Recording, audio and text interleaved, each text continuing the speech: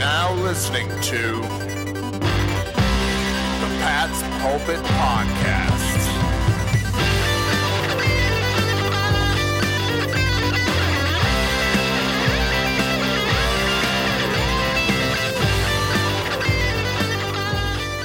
All right. Hello, everybody, and welcome to the Pat's Pulpit Podcast. A happy Victory Tuesday to all of you coming off a Patriots Monday night win over the Arizona Cardinals. I am Alex Shane here breaking down week, whatever it was, 14, I think, in the NFL with my good buddy Rich Hill. Rich, my good man, I don't know about you, but I, for one, am happy to see this slate of primetime games come to an end because I am exhausted from being up all night covering this thing.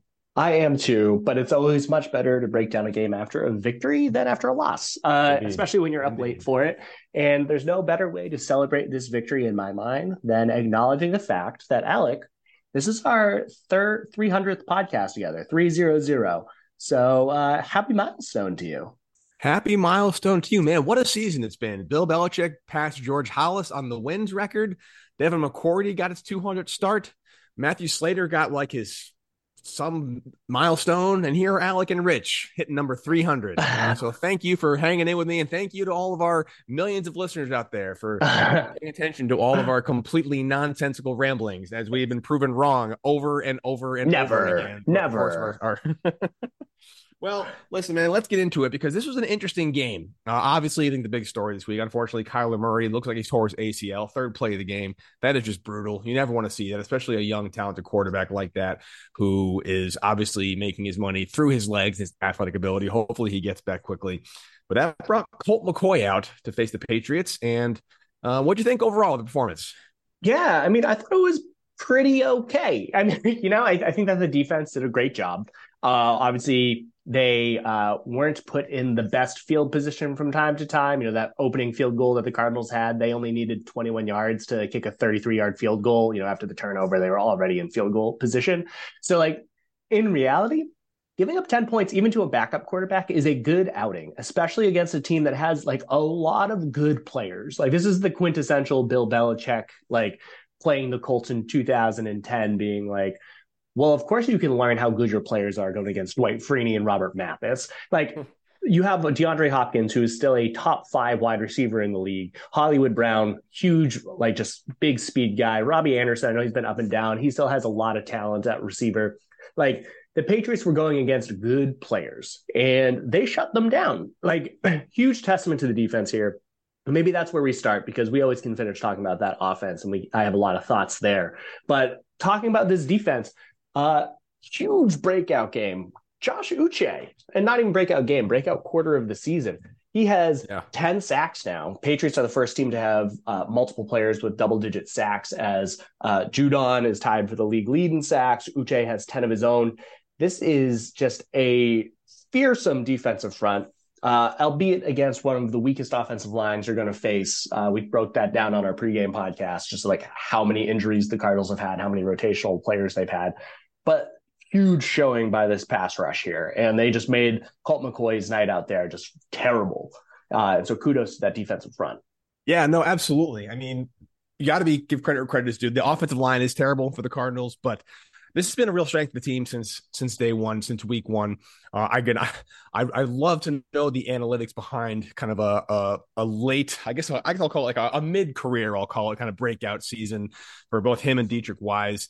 Thank goodness for this Patriots defensive front, because the pressure they were able to get on Colt McCoy, 6 sacks, they lost 45, almost 50 yards on the sacks, allowed for the Patriots secondary to make up for some talent that was missing.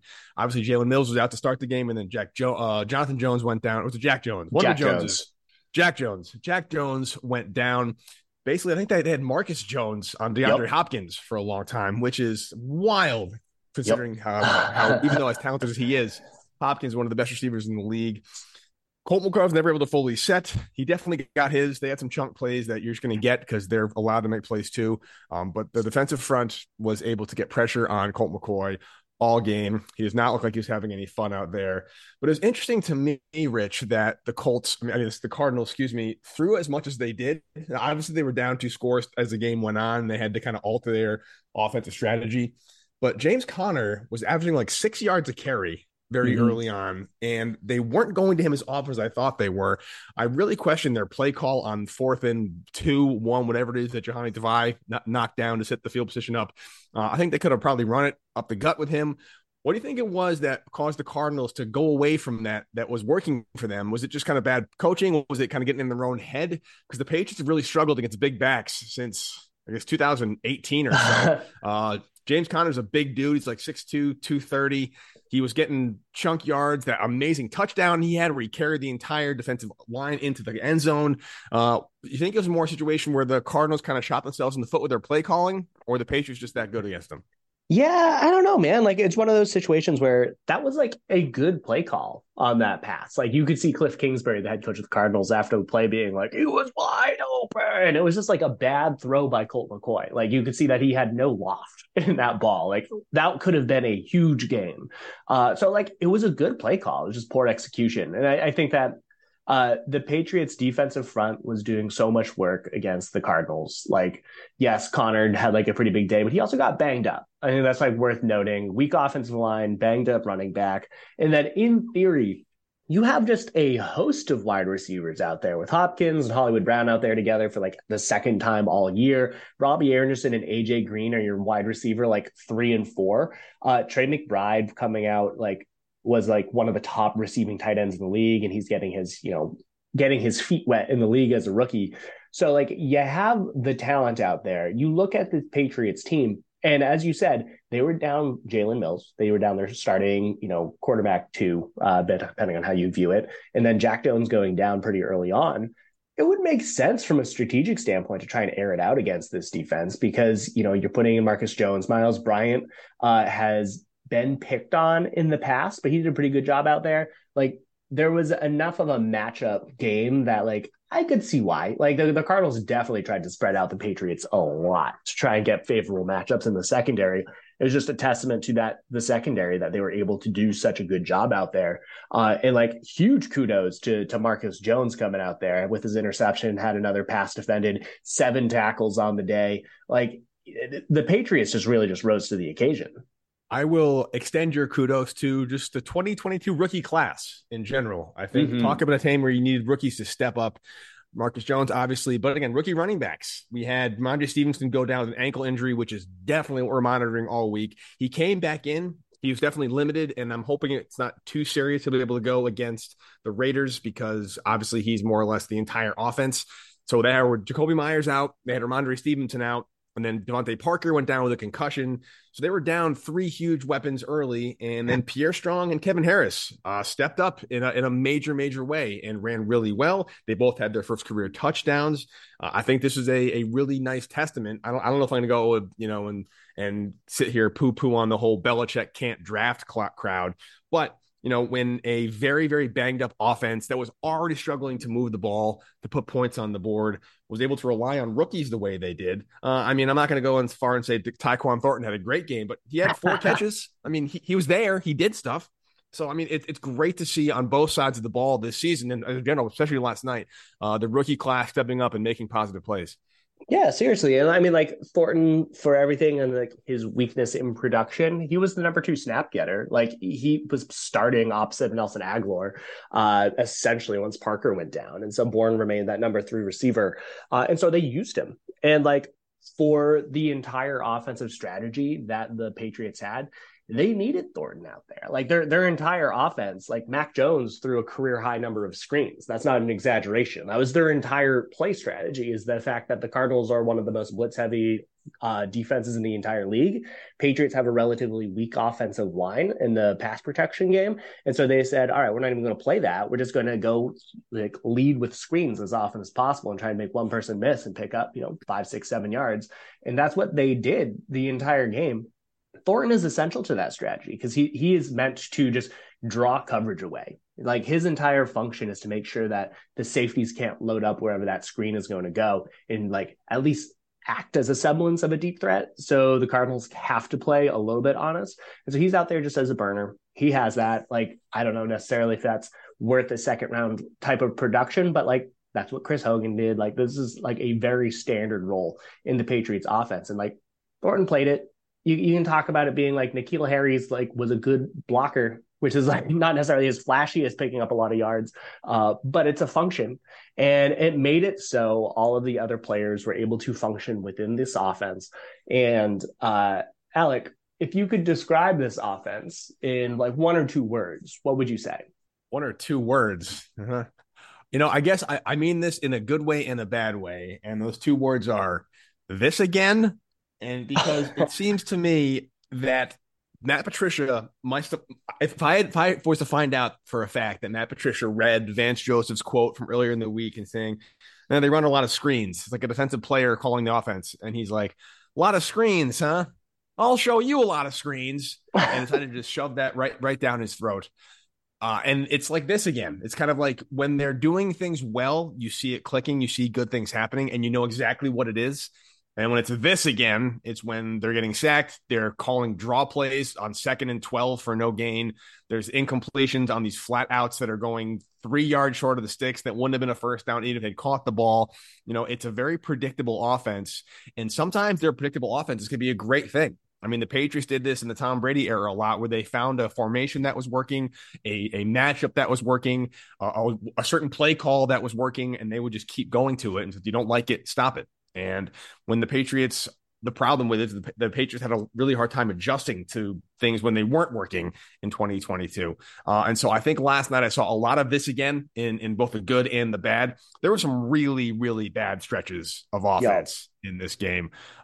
They're just laughably bad. It's like a Scott's Tots episode of The Office. But then, they'd come through. They have like a beautiful Hunter Henry pass up the seam. There's good complementary football. Like there's that 4th and 1 stop, and then they got a field goal before halftime, able to double dip in the third quarter. So it's such a frustrating thing to watch, and that you see this team and what they're capable of doing when they can put it all together. But it's just, you never know what you're going to get, almost drive to drive. And you have to kind of wonder, it's like, oh, I feel like the Patriots have like 2, maybe 3 really good offensive drives in them a game. Yep. And then in between those 2 or 3 offensive drives, you just see such bad play, be it false start penalties, be it for some reason asking Hunter Henry to block an elite edge rusher on his own. These little screen passes that like take forever to set up and the defense blows up right away. 3rd and 12, they run like a toss sweep. Just like it's really, really difficult to get a bead on what they're going to do week in and week out. And it's tough to watch, but it's also fun to watch. When it's working, it works well, and it gives me hope for the future. It honestly does, especially when the rookies are playing. Yeah, totally. I mean, this is just such a bright rookie class. Like, we can talk about the value of a lot of these picks and players, but like Marcus Jones, Jack Jones, Pierre Strong, Kevin Harris, like Zappe in his couple of games, they've all been great. Cole Strange has been fine. He's been solid, especially when Andrews is there, and he's been reliable, which is, availability is the most important ability out there. And so that's been huge. The biggest challenge, and like the here we go again part that you mentioned, is where my word comes from, which is just like inconsistent. Like, this is an offense that, like, for being so reliant on the number of screen passes they had, they just struggle to move the chains. And like, I think that they're putting up points of, they put up 20 points, right? Raekwon McMillan picked up a fumble, scored 7 of those. So 20 points. That's still not a great day. Like, I think that's, there's been some positive things out there which are absolutely worth acknowledging, and putting up 20 points while missing your top 2 running backs and top 2 receivers is no easy feat. So like, definitely want to acknowledge that. But when you look at how their drives went, they only had 3 drives all day where they had 3 or more first downs, right? Like, if you can't get 3 or more first downs on a drive, that means you're not extending the drive. And especially if you're using the screen heavy game, like, you're not going to hit home runs that often with that. Like, and it was very apparent. And so the fact that they're leading with just like bunts, like that's the entire offense strategy, is bunting the ball and like hoping that you can round the bases. The fact that they only had 3 drives with 3 or more first downs, that like, this still wasn't a good strategy. It worked because the Cardinals have a bottom 10 defense. It worked because they did actually eventually throw the ball down the field to Hunter Henry. But like, without that, like, I mean, Pierre Strong picking up 44 yards on 1st and 10 is going to give them so much validation to keep with this offensive strategy, despite it just not being a good one of running it on 1st down every single time. It feels like this could be a little bit of a mirage. And I really hope that the Patriots and Matt Patricia in particular don't look too far into this and say, we found it. This is how we're going to play offense for the rest of the year. Yeah, I mean, look, you're playing against a backup quarterback. You got that going. A couple things worked. Yeah, again, like I said, 2 or 3 offensive drives a game. And to add to your frustration, you're at your top 2 running backs. You're down your top receiver coming in. You lose your other top receiver in the middle of the game. But you know who you still have healthy and ready to play? Those tight ends you paid all that money for 2 years ago. And look, Hunter Henry had a couple of really big plays. He had 3 catches, though. 3 catches, and 40 of the 70 yards came on that one seam route. Jonnu Smith had 0 touches on 2 targets, and that was it. I don't think this is like a vintage, like blitz heavy team, no receivers, no running back. Let's chip and then get tight ends into the flat. I didn't see any of that. I don't know why they can't incorporate these 2 tight ends into this offense, like 2 tight end offenses. How long has Bill Belichick been trying to have this monster 2-headed tight end offense? And he's got, I think, 2 very competent tight ends. He's got like a blocking and a move tight end, and they just can't figure it out. It makes no sense to me. Again, I'm glad Henry was there. He was the biggest playmaker. He was the leading receiver. But again, those are kind of a mirage as well, those 3 guys for 70 yards, because I feel like he should have been involved a lot more. And other than that one Jonnu Smith screen that might have worked if he'd gotten into his hands, he dropped it early in the first quarter, or was a kind of a bad throw as well. I just don't know why they can't figure out how to get him. Again, he's just one of those players that's going to go down with the Joey Galloways and the Chad Ochocinco's and the Doug Gabriels and the guys that just they find success in other offensive schemes, but for whatever reason they just can't make it work inside the Patriots offense. And maybe I don't know if it's like time to cut bait on him, but at this point I have 0 expectations for Jonnu Smith. Yeah, totally. I mean, like the Cardinals rank dead last in the league in defensive tight ends. Like this is the worst tight end defensive unit in all of football. And the Patriots just didn't capitalize on it. Having 5 targets for their tight ends combined.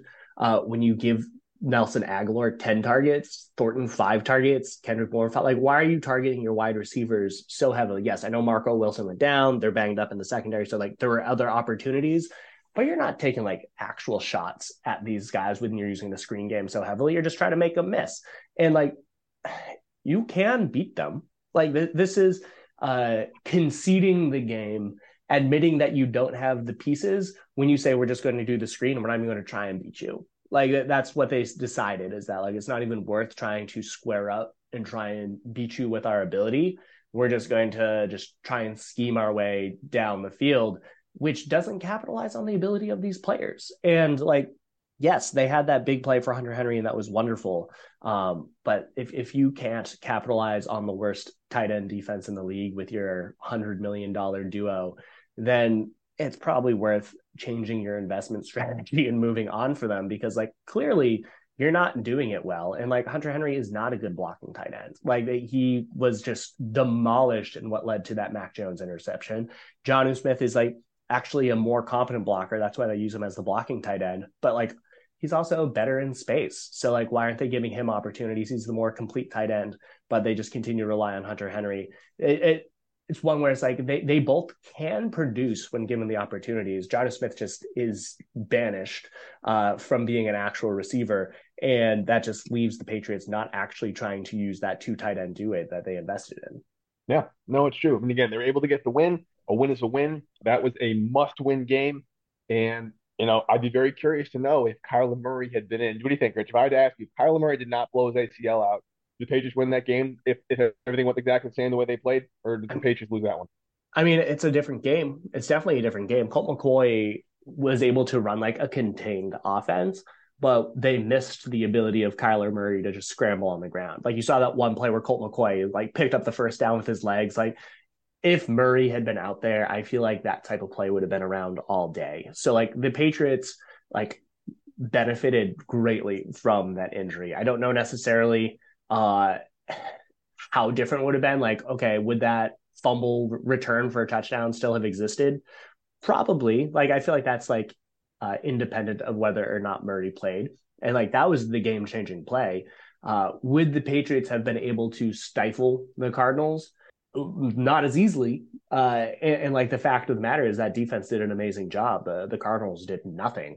They had three scoring drives in a row in the second quarter, then turned the ball over on downs, and then to end that first half, and then went turnover on downs, fumble, interception, 3-and-out, turnover on downs, turnover on downs. So this is a game where the Patriots defense benefit from the aggression of the opposing team because it made it look like a bigger differential than what it actually was. Because, you know, if these teams weren't as aggressive on third down, like if they had tried to kick the field goal before the half, that's 16 points. If they tried to, you know, they went for it again right after the half, like there were like a play here, a play there away from it being much closer than this. And so I do think that Kyler Murray could have tipped the scale in the Cardinals' favor. And Patriots fans are fortunate that's not what happened as it relates to the result of the game.